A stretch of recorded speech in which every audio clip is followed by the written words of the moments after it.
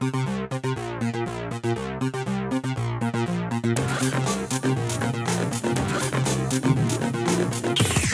everybody, it's Never Heard of It podcast. This is Sean Harwell. This is a show where we talk about those movies that have slipped right on through your cracks and ours.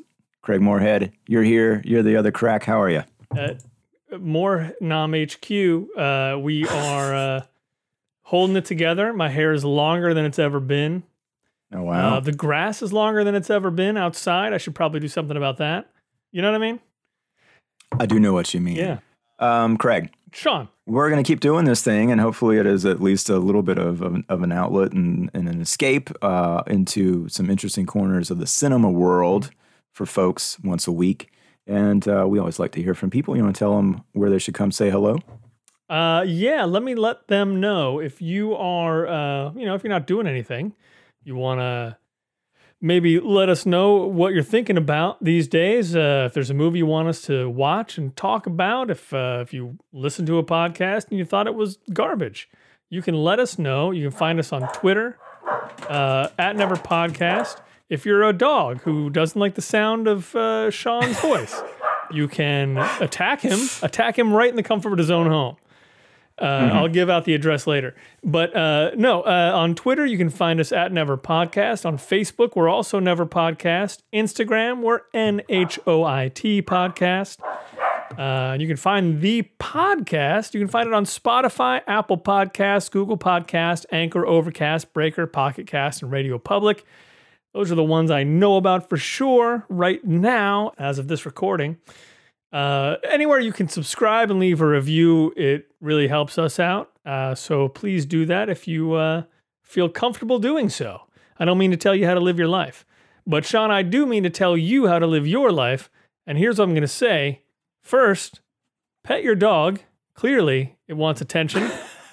And, and second, what movies have you watched since the last time we talked?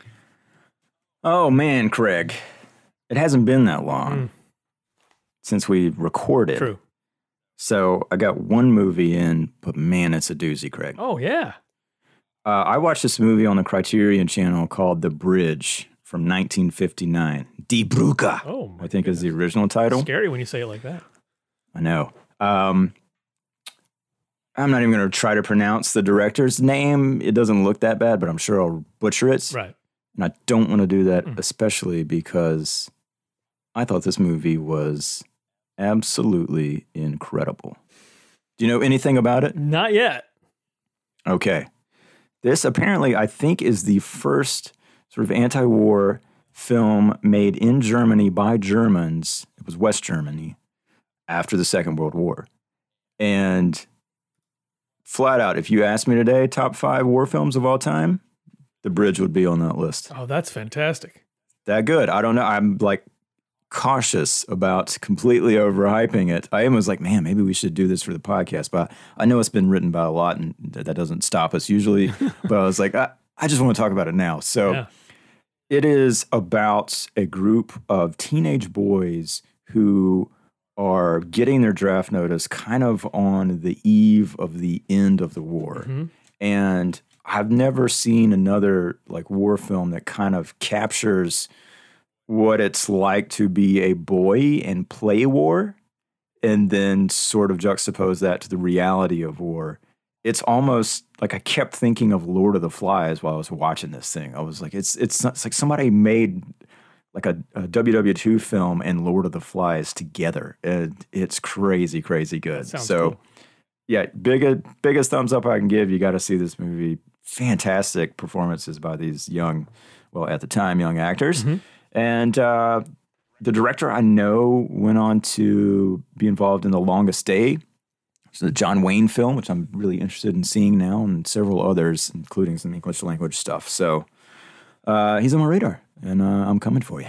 I dig it, man. That sounds great. And also, I'm going to throw out a podcast recommendation as well, since it hasn't been my list is short. And I like to do that every now and then. And this one specifically is related to film.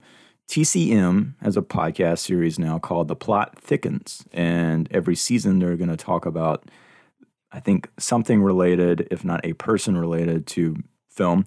And Peter Bogdanovich is the subject of this first season. And so far, it's been really, really good. It's hosted by Ben Mankiewicz, who I knew from TCM and had never actually thought about piecing together the fact that, his grandfather wrote Citizen Kane. News to me. I don't know, but he talks about that. Obviously, Orson Welles is a big part of Peter Bogdanovich's world. Oh. And I highly recommend that. It's a good listen so far. I'm like 5 episodes in. I think the whole thing is available. So check that out. Yeah, I've listened to the first episode, Bugs, I think it was called. Good. And I totally concur. That is a great podcast. So I can't wait to dig into the rest of it. I mean, and not to spoil anything, but like he interviewed all these famous directors as a very young man while doing a series, like a curation series for MoMA. And he kept all the cassettes. So he's got like this insane treasure trove. And they've got snippets from it here and there of interviews with, Orson Welles and Hitchcock and Henry Fonda and all these people. It's crazy. Yeah. It's awesome. That's cool. So, yeah, that's me, Craig. What have you watched? Anything? I did. I watched exactly one movie, and that would be The Great Muppet Caper. It was another one of our Nice. sort of film 101 things with the kids. Movies they would not otherwise see. Of course, they loved it. It's the Muppets. What are you going to do? Yeah. And of course, it's the Muppets, so there's a lot of stuff in it that's still very funny. Yeah. There's some stuff. It's really so great and weird, and such a weird sense of humor. The only thing in it that bugged me was there's kind of an overabundance of humor where they're breaking the fourth wall and talking about how the movie's going. Really? I didn't remember that. I know. I did not at all either. And I mean, it starts at the very beginning. They're looking at the credits and they're talking about what the credits are. And it's like, oh, that's funny. And then, and then they just keep, like, that joke keeps coming up over and over again. And I'm just like, okay, yeah, we know you're in a movie. But whatever. I mean, it's all well executed. The best part, though, is Charles Grodin, spoiler alert, Charles Grodin is one of the bad guys. And there's this sequence where I honestly, I can't remember how it happened because the plot of that thing is so nuts. But there's just this bit where there's this sort of inset of Charles Grodin singing, and they've given him this opera singer's voice, like this tenor, and he's just really, like the face, and he's singing about how beautiful she is, and that stuff killed me. I mean, it came so out of nowhere. It has nothing to do with anything else in the movie. There's no reason he should be singing like an opera singer. Love that bit. A lot of other good stuff in it too. If you guys haven't watched that recently or never seen it at all, you should check that out. I give it also a very high recommendation. Very cool. And is that on Disney Plus? It is on Disney Plus, yes. Yeah, it's funny because we were talking about the Jason Segel Muppets movie from a couple years back, several days ago, and I think one of the songs from that film came on Kids Place Live, the Sirius XM station, and the music is so good in that movie that the Flight of the Conchords, one of those guys was helping out with it. So I was like, this is on Disney Plus. Well, yeah, we should watch all the freaking Muppet movies. So it's going to happen soon, I think. Correct. Can't go wrong. I saw some of the one that was after the Jason Segel one. That was like Muppets Tina Most Fey, Wanted or something. Yeah, Ricky Gervais. And that one didn't seem like it. That seemed like maybe you could go wrong a little bit, at least here and there in that film. I don't know. I didn't see the whole thing, so I shouldn't necessarily judge it. That's true. But that's true. I'm feeling prejudgy about it. I can tell you that much. I hear you. Yeah. Let's talk about Tuki Buki. Yeah. Absolutely. Let's do it. Okay, so we're doing a month of African films, and maybe not the best time politically for us to be talking about films that deal with a race that we are not, a part of. But maybe we didn't intend this to happen this way. It just kind of did. And look, we should be exposed to these films, and it's about seeing the culture of it. And I certainly felt like I learned a lot from this one, and I'm sure we will from the next one too. So that's what we'll try to get across, and maybe we'll leave some of the political dissection of this to people who would know much more about it. And we'll just talk about it as a film experience, get into we can talk about it as a social commentary a little bit for sure. Craig, so this was written and directed by Djibril Diop Mambeti, I think, is where we landed on the pronunciation. And it is the story of Mori, a cowherd, and Anta, a university student who try to make money in order to go to Paris and leave their boring past behind. And it's set in Senegal, I think specifically in the Dakar area. And unless I'm mistaken, you've never been there, Craig, right? As far as I know, no, I've never been there. Yeah, as far as Craig knows, he's never been to Senegal. I feel like that's something he would know, but me either. But we did via this movie, and I'm curious to know what you thought of Tukibuki, which translates to Journey of the Hyena if you're looking at IMDb. Yes. Some parts are incredibly off-putting. Mm-hmm. And the movie hits you with those things right up front. Yeah. And at the same time, there's a fantastic energy to it that I really loved. There's what I loved the most was really just feeling like I'm there in Senegal. I'm getting a sort of experience of what it really is like to be there and existing there for the most part. There were definitely some bits that were like, well, this is very much a put on. And then there's other things that are just like, this is a day in the life in Senegal. And that stuff, I could have watched a lot of that stuff. Yeah. I almost wish that had been most of what the movie was. I don't know that I was terribly invested in the actual characters. But I mean, I think the movie makes a fairly clear statement. Maybe I'll find out that it's not as clear as I thought as we talk about it. Yeah. The performers do well. It's shot beautifully for the most part. I really thought it was a really fine looking movie. But yeah, in the end, I can't say I was terribly emotionally involved in what was going on. How did you feel about it? I think that's a fair assessment. I definitely liked it. I mean, I think that, I watched it, it's like, I really dug a lot of that movie. Emotionally invested? Probably not. Yeah, it's kind of interesting in, as the log line suggests, it's got almost this kind of us versus the world thing to it. It's not quite Bonnie and Clyde, but I was sort of waiting for a Bonnie and Clyde reference almost, Sure. I'm trying to think of like other just like dynamic couples that were doing things that were a little less than lawful in order to get ahead. And I'm with you. I kind of loved like all that stuff, just watching them in this environment. More than anything else, watching this movie, I was just like, never seen that before. Never seen that before. I don't know what that is. I've never seen that before. Oh, this looks interesting. I've never seen that before. And well, this is what I'll say about the race of it all. It is really interesting to just feel like you're there, like you're saying. And I think there's one white person in this entire film.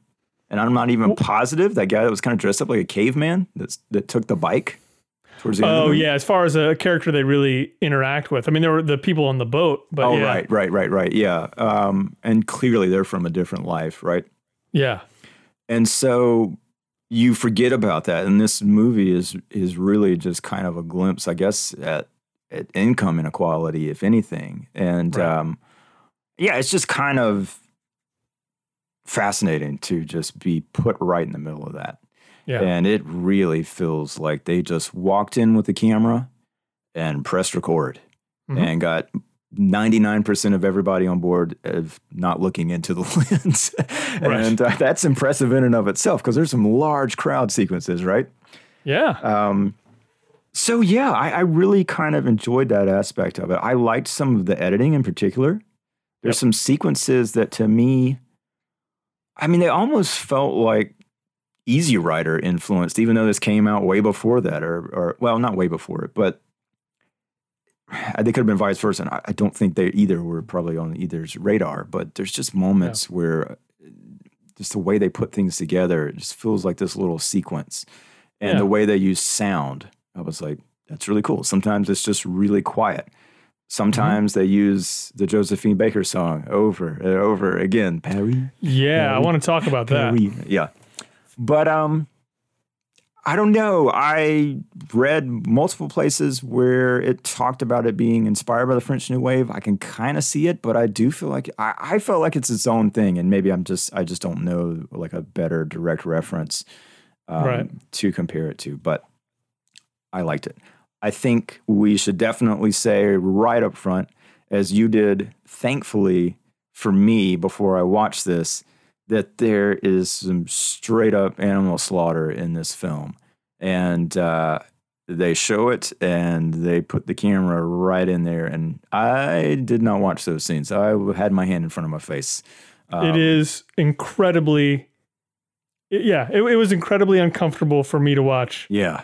As well. And yeah, it's interesting how, especially at the outset, it was very difficult for me to key into what are we talking about here, because I just felt like, oh God, this is going on for so long. And I didn't know how to take that in. There's a sort of a anger that starts to arise, or like a resentfulness of just like, why are you making me? Because it's very, very intense. And oh God, yeah. Well, not only that, it uses intercutting. So there are moments where you think you're safe and you're back with your characters, and then it'll cut back to that.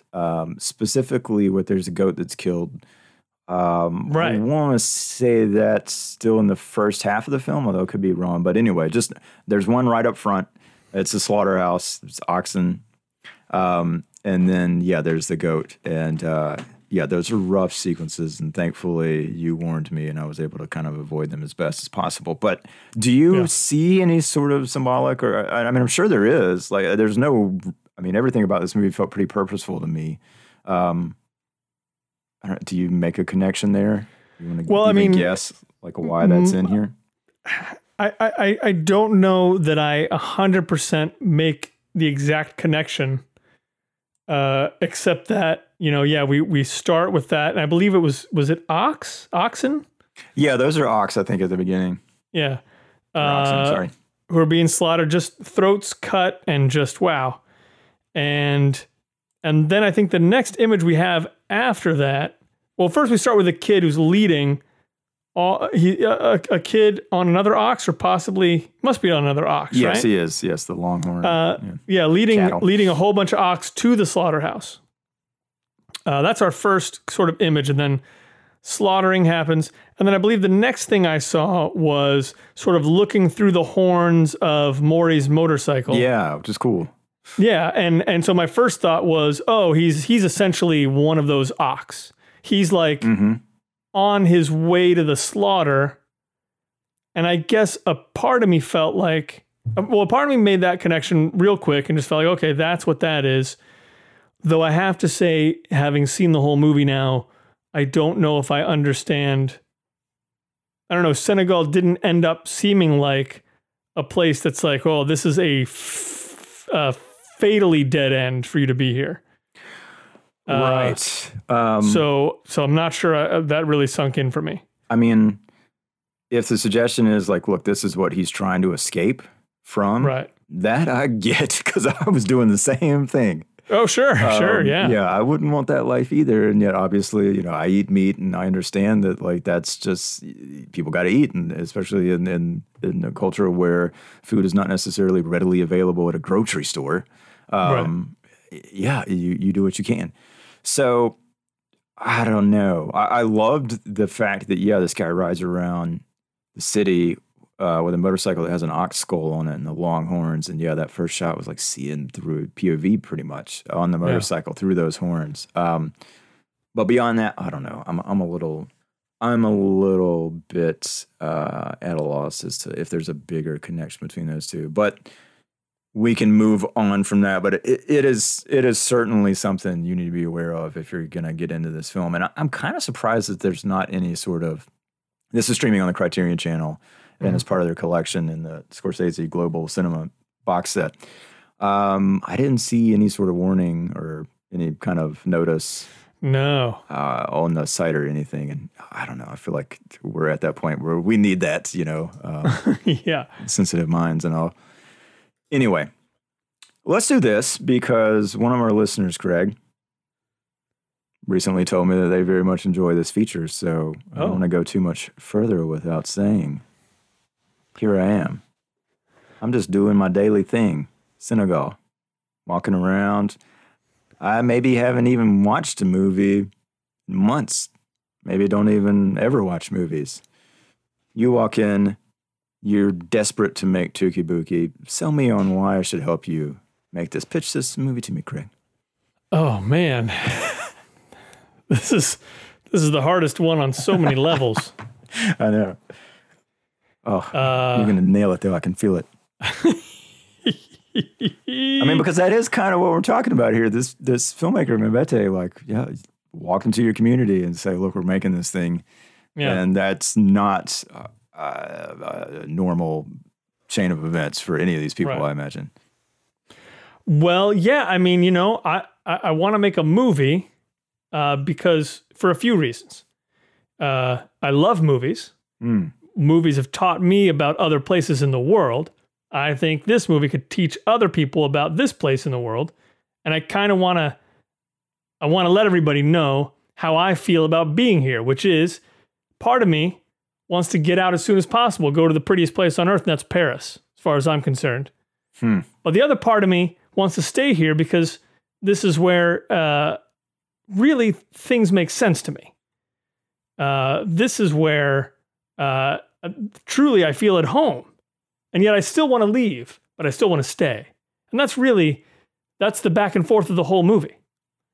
And I just want to show people what Senegal is all about. So if all of you will allow me to have a naked man driven through your neighborhood shouting things about wrestling, then it would really mean a lot to me. Can we get a caveman in there? Oh, absolutely. What if he's like in a tree and he ends up with a motorcycle? Okay, and can we get some line about taking a dump? Sure. Okay, you seemed a little hesitant. You know what? I'm in. Okay, let's do this. All right. My weekend is free. We can knock this out over a while, right? How long does it take to make a movie? Like a couple hours? I have no idea yet. Okay, well, we'll figure it out. Okay. No, see, you did a great job with that. Okay, thanks. Yeah. I do think you're right. I mean, I think a lot of it is like showing this side of their world, because it felt pretty intentional and obvious in that opening sequence where he is riding a motorcycle, like just starting in that field with that cattle. Mhm. And then, we're going to move on from Slaughterhouse, but there's like palm trees in the background, and it's just like, man, this looks like it's in the middle of nowhere. Yeah. And then you do see like there's motorcycles, there's an airplane, there's a freeway, there's a shanty town, yes, or call it what you will. Houses not made out of wood and concrete as we know them in the West, Sure. and skyscrapers in the background. So there's definitely a vibrant city life that you might think of a Western city, and it's there, but it is not where sort of like the heart beats in this film. And that to me felt like, that has to be like part of the reason of both making this, and then I think of seeing this, right? Like, it's so interesting just to know that the proximity of those two environments it's always closer than it appears if you're in one or the other, I'm sure. Yes. But there were a lot of little touches that I kind of loved throughout this film. And a lot of it just has to do with sort of like that portrait of daily life. So I kind of thought maybe let's just go through some of those, because plot-wise, I think the log line is actually pretty sufficient. And some of it is kind of just the pastiche of them trying to pull off these various schemes, plots to make money that are never fully successful. Spoiler. But that's against the backdrop of where they live and the people that they know and the people they interact with. Right. So one of the things I really liked, and this is like the simplest thing, there's a postal worker that we see in this film pretty early on, like when we sort of get a sense of like this little town where these very poor people live. And he's walking through, and then there's like a shot of him just like trying to walk up a dirt hill, and he keeps slipping a little bit. And it's just from the back, and it just held it. And I just really like that shot. And then he shows up again at the end, and he walks past Maury when Maury's on the stairs. And I was just like, oh, that was such a nice touch to have that little postal guy come walking back through. And I don't know, I just found myself always like, what is that dude's life like? You know, he just goes out, delivers mail, walking up dirt hills, and then walking downstairs, goes home. So I don't know, just like that sort of little thing I really liked. What's something of, well, it can be bigger than that, obviously. That kind of stood out to you, it jumped out to you as that sort of daily life stuff that you liked or maybe did not like? Well, I think the number one thing that really made me wish I was watching something that was more just me sort of observing was this whole wrestling match thing that happened. Yeah. Okay. I mean, yeah, like if I was looking at the crowd, I was like, this is amazing. And as I was looking at the actual match going on, I was like, man, this is great. Like I love this whole thing, and you can kind of feel like it just has that, and I'm sure it felt very real. It didn't seem staged at all. It seems like they just took a camera to an actual event. Yeah, all that stuff just gave the atmosphere of the movie that much more sort of richness of just, you know, there are these things that are going on that are sort of outside of the realm of the story, really. And I liked that. I liked kind of looking through those doors and kind of seeing these other rooms of the life there. I don't know. I really dug it. I mean, there was like the folks in the stands who had these like enormous robes and these outfits that I took for like, this is if you were wealthy. 100%. Yeah. You know what I mean? And it's just it's so not something you would really see here. But it was just, it's, I guess what I like about it is it's so clearly communicated to you, this idea. Like, these are the people who are in the stands, and, you know, this is what they're watching. And like, I don't know. I loved sitting there and watching that. I wish I could have just done a bunch of that too. I like that whole sequence as well. I mean, the wrestling it looked pretty similar to sumo wrestling to me in that it's kind of just like the one takedown and that's it. But yeah, it just is, it's definitely an event that happened, and whether they put it on or not, people were clearly interested in the outcome of the event. And it also has a bit of a heist plot to it in that sequence, which I thought was kind of cool. You know, that's their plan in this junction to steal the money that is made at this event with all these people coming in, and certainly those wealthy people as well. And the way it ends up getting visualized is it's almost comical in like a Barney Fife kind of way. There's like one guard who like blocks off this little square with these rails to guard two trunks that are just out there in the open, you know, and like the implication, you never see it, but the implication is that there's money in one of those trunks. And gosh, this is going to get into a whole sequence, which we should talk about. But you know, one of them's blue, one of them's green, and so it's like Maury is asking Anta like which one she thinks it is, and like she says one answer, and he of course decides no, it's the other one.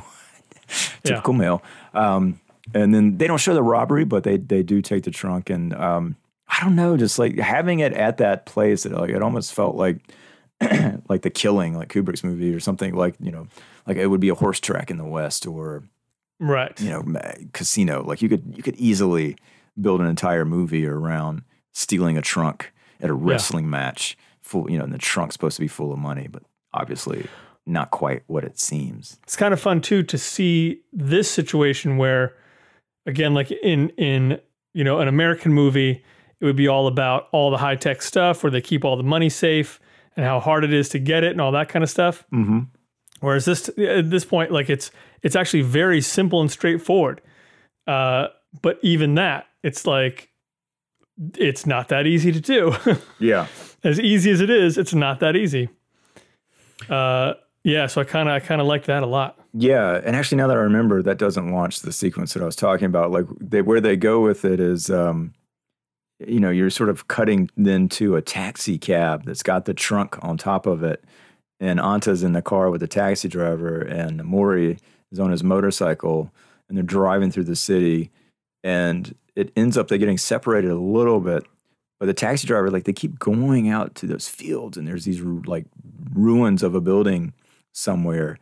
And like that stuff to me, like when they were out there, it's like that actually almost like felt like there's like a part of Badlands that actually reminded me a little of that, the Malick film. But it was really interesting. I wrote down the line because the taxi driver is then asked to stop and carry the trunk over to, like Anta's not letting on anything. She's like, this is where we live. And he's just like, this is creepy. Are you sure about this? But he's taking the trunk over there and he says something like, you're not from Senegal. Only Europeans could live like this. This place is scary. And I was like, well, that's a really interesting take on it. For sure. It's just like, well, like, has he seen someplace in Europe that made him feel afraid that he thinks that, or has he heard situations that are frightening in this sense, like almost like a haunted house? And of course, the payoff is there are skeletal remains in that trunk. Yeah. And I don't think it's ever said whose they were or anything like that. Nope. Or why they're in there for that matter, right? Well, yeah, and I was assuming that it was like maybe I'm way off, but I kind of liked this idea is that was sort of the level of security. Mm-hmm. Is like you're not going to grab both trunks. So you 50-50 chance you end up with bones and no money at all. Right. I have no idea, otherwise why there was anything in that trunk other than, money, or it was just like, full of bricks or something. So I don't know. But as an omen, it works well for... Oh, it's great, like your plan's not necessarily going to go the way you thought it would. And I love actually how the guy, when he sees it, he flips. He loses it. And like he does this sort of... It looks like he's going to try and jump over the wall that's directly behind him. Mm-hmm. And it's... you could tell he's got second thoughts about it to begin with. Yeah. And he kind of... no, and then kind of runs the other way, and I loved that. I thought that was hilarious. That was so well played. But then, he just goes running off, runs past his taxi, just runs, just runs in the woods. Because Maury shows up on the motorcycle. I was like, well, surely he's going to get in the taxi cab and drive off. Nope, he just kept running. No, he was terrified. That was great. Couple other little things that I liked. I loved the clothes in this movie, man. Everybody looks so cool. Like there's a definite 70s vibe to it. And it's all fairly tight fitting. And Maury's got these boots that he tucks his pants into. And it's like, he just looks cool. He looks like Han Solo almost. Like, well, and he seems very tall. Yeah. He's very like sort of tall and really skinny. And exactly. Like he looks, he is a striking figure in the movie. And so is, what's his girlfriend's name? Anta. Anta's very much the same. Yeah. Like they both kind of have very much the same look to them in a way. She's even almost like, it's a bit like tipping the hat to the 70s sort of androgynous thing that was, popularized and, part of the David Bowie. And, I don't think that's just me making a mean observation because there's, some comments from other people in the film about her very short haircut. Yeah. So I don't know. I hope I'm not putting on there. But anyway, she plays it cool. And I also, Craig, you might want to cover your ears for a second. Oh, boy. I really like the sex scene in this film. I know. Which is, you see nothing, really. And it cuts back to, I don't know, we'll talk about sort of the linear quality and nonlinear qualities of this film in a second. But it is more or less a sequence where you hear a few things that are kind of suggestive as if it's, passionate love making Craig noises. Yeah. But mostly you're just seeing shots of the ocean and waves crashing. Yeah. And they're right by the beach. We know that. And you're just hearing like the seagulls. And there was this real stillness to the whole thing, even though there's a lot of cuts in it. And occasionally you get a shot of her hand on the back of his motorcycle, just like hanging on to whatever that little metalwork symbol is on there, which no clue. But I don't know. Like it almost, in some ways, does not feel at all like anything around it in the film. But by the end of the whole movie, I'm like, yeah, it fits, I think. And I don't know. I thought it was cool. Yeah. No, I like the way that was handled. around that point in the movie, I was pretty confounded about what was going on, Right. and where we were in time. Like I was, I remember really like after that, things kind of are generally settled in terms of sort of a linear thing, and I could tell what was going on. I'm not really totally, I don't really totally understand the choice to do it that way in the first place. But I have to imagine, well, I say that. I mean, as opposed to like showing them. No. I mean, Okay. I thought that the scene that you're talking about, I think that was handled very well. Okay, I'm gotcha. talking Yeah. the stuff that led up to that. Okay. We kind of skipped Yes. over where he's beset upon by a bunch of guys in a Jeep, and they throw a rope around him the way the ox get ropes thrown around him in the slaughterhouse. They pulled him in and they put him on the back of their Jeep and, tied his skull to him, and like they're driving. And I think that was intercut with a flash forward of Anta running down to the cliffs where she was going to see him eventually. I'm not sure. I mean, I was going to tie this into the entire conversation of the nonlinear stuff. But yeah. I mean, it is a little confusing. I felt like there was a slight crucifixion pose to the way Maury was like, tied to that vehicle, which I thought was kind of interesting. I don't know. Maybe let's get into this then. Okay. Yeah. So one of the last schemes that they pull in the film is they go see this guy who is very, very wealthy and sort of aggressively homosexual, or at least bisexual, and not in the way that, I mean, it's a stereotype, but it's not, there's nothing sexual that happens between anybody, but Right. he's really trying hard to get Maury to come into the shower with him. Yes. And let him rub his back and all this stuff. And boy, those lines are repeated over. I was just like, I feel like I would stop talking if nobody's answered me after No one all this. responded for the last 15 minutes. Yeah. Yeah, instead, Maury is stealing all this guy's clothes and putting them in trunks. And boy, I love that setting, though. Like the outside of that house, there's just this weird pool, and they're riding around in like a paddle boat of like some variety.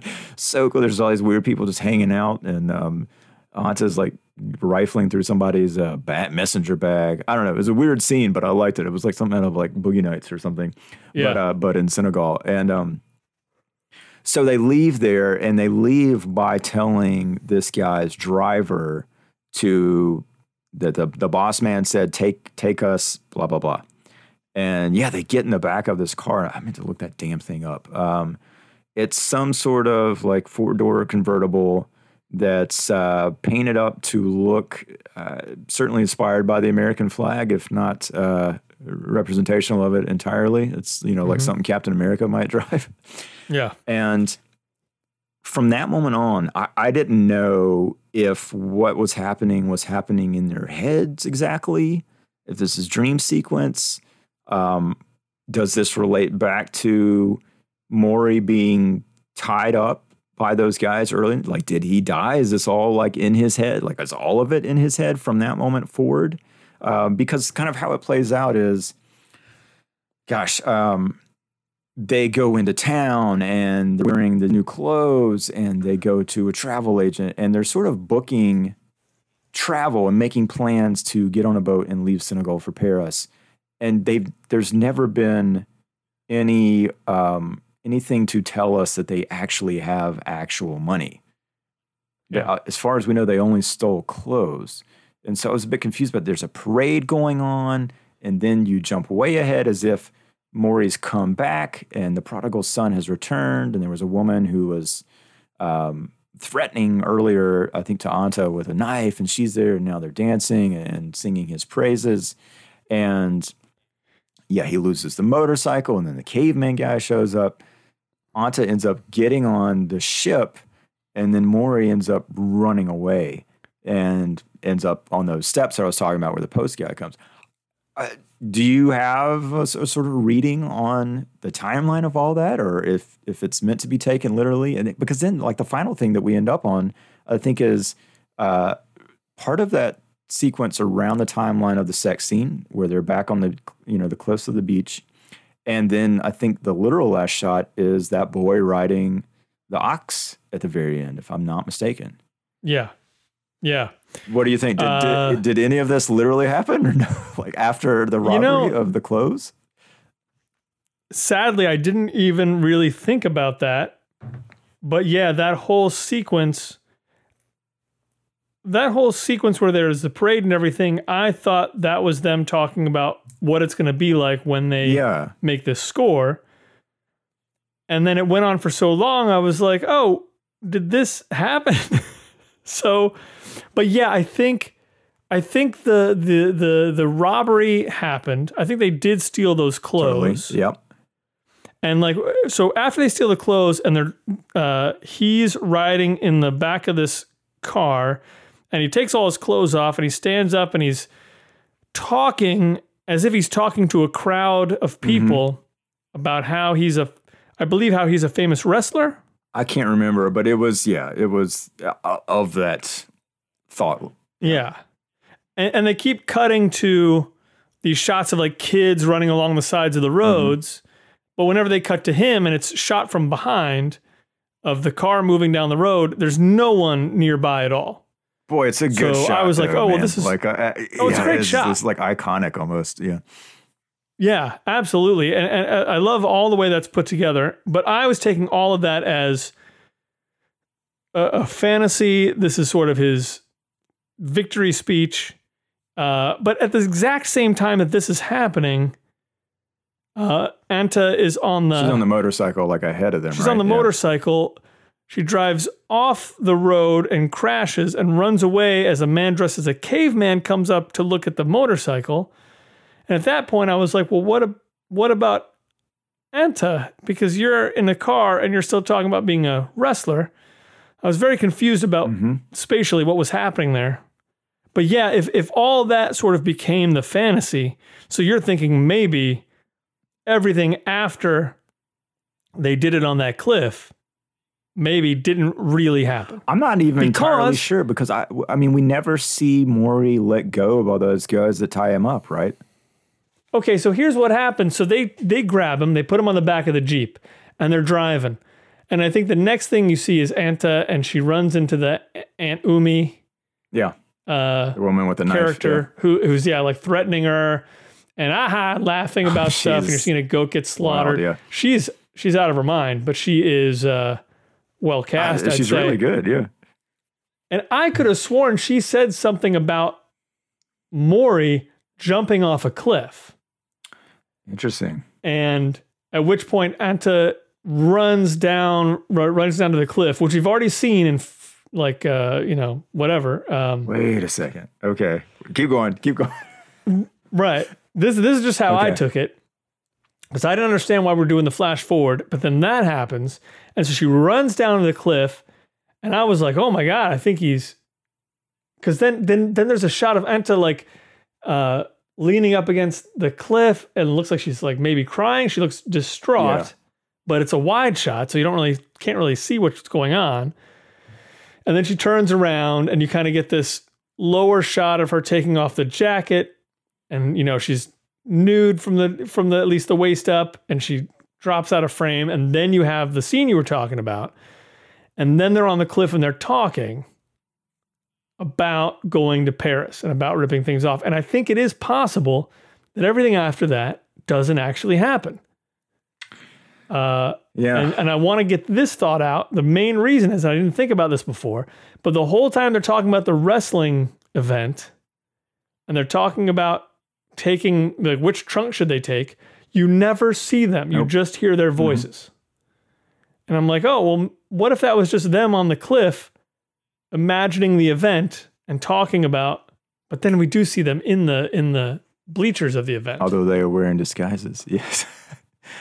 I don't know. I mean, I think there has to be something that's at least impressionistic of reality going on here. Yes. The parade for sure, I think. Because that is Flight of Fancy, like.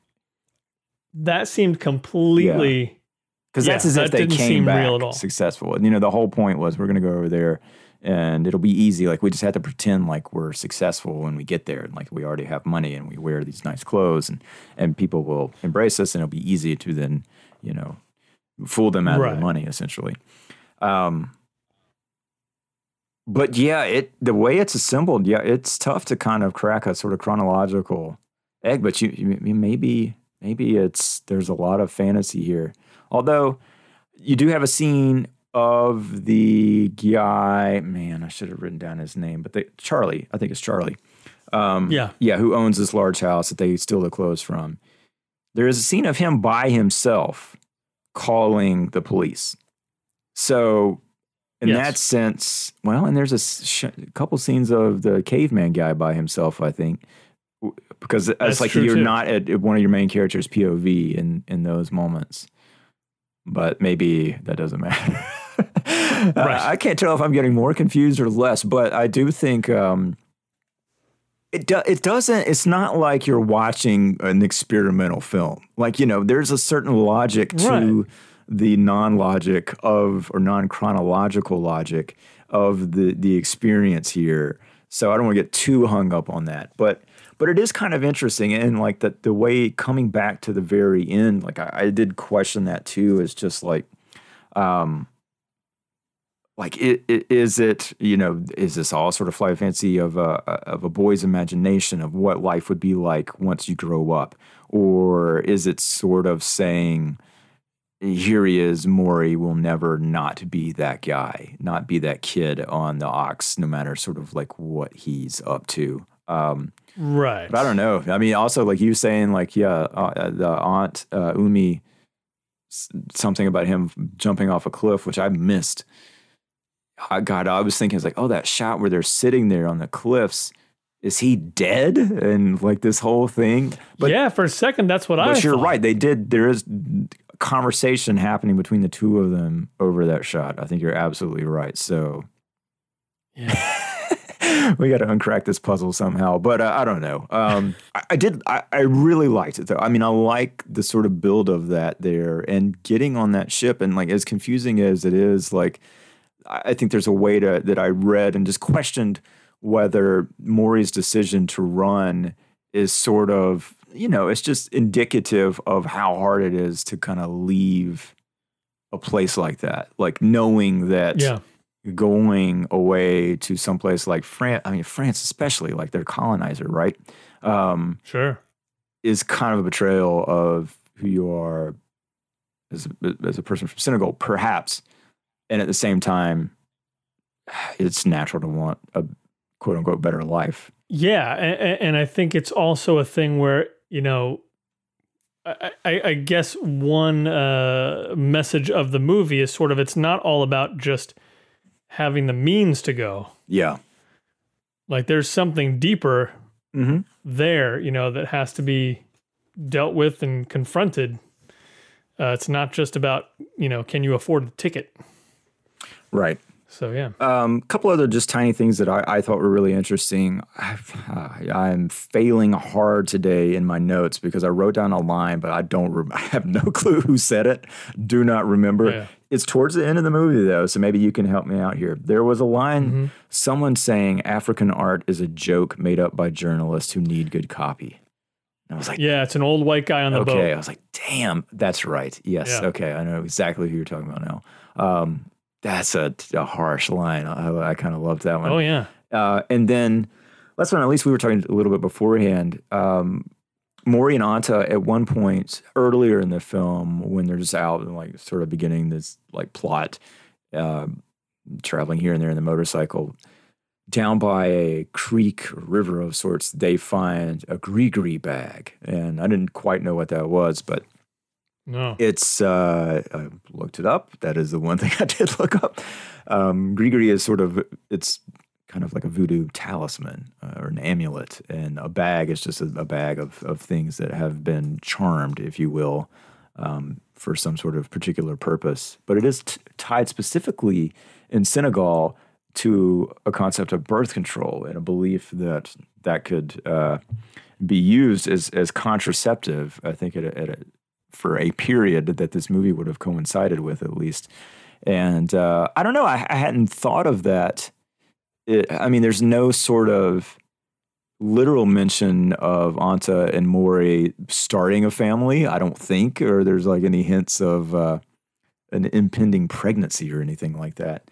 But I don't know. It's all part of the stew there between these two characters. Anything that we haven't mentioned that you want to bring up, Craig? Is there anything that we haven't mentioned that I personally want to bring up? That's a good question, Sean. Well, I did overlook the story arc of the caveman, this weird caveman looking character. Yeah. And I don't know if he's just supposed to be like a local crazy or, I mean, he's got really big hair. And he's, I mean, I don't know how else to describe it, but he looks like he's wearing like a Flintstone fur. Yeah. I mean, it looks cartoonish. And that's one thing where I'm at a loss. Me too. Watching, really probably the first movie I've ever seen out of Senegal, knowing almost nothing about the country at all. There's a moment where it's like, is this a thing? Yeah, I don't know. We'll do some research on that maybe and see what we can find. But yeah, like our first introduction, as you mentioned, like he's in a tree making noises at crows. Right. But once he has that bike and he makes his appearance again at the inn, it's not a happy one. He's been hit by a car. Yeah. I think, or crashed his motorcycle. There's a lot of blood. And Mori kind of walks upon the scene. Everybody's standing around. And they watch as he's loaded onto an ambulance. And this is after Mori has run away from the ship.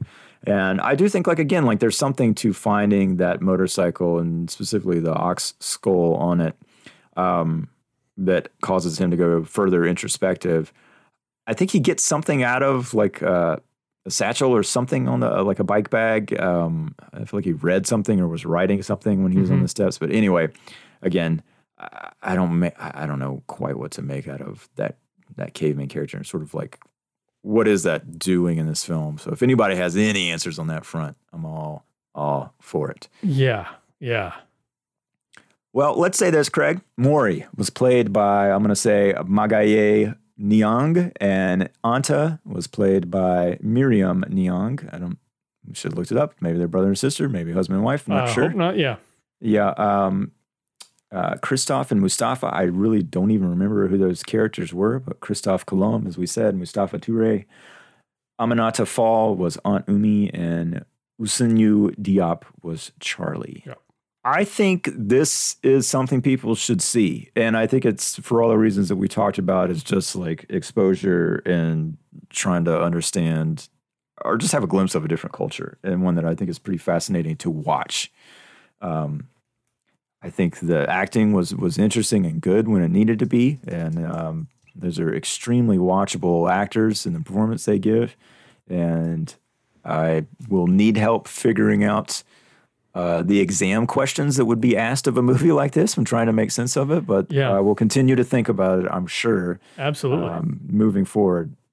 This is on the Criterion Channel. You can stream it there. I'm sure you could rent it elsewhere. It's an hour and 25 minutes long, so it's a pretty easy breezy thing to experience. Yeah. Any last words, Craig? I just want to second the trigger warning on the injury to animals. It's definitely unpleasant and quite unflinching.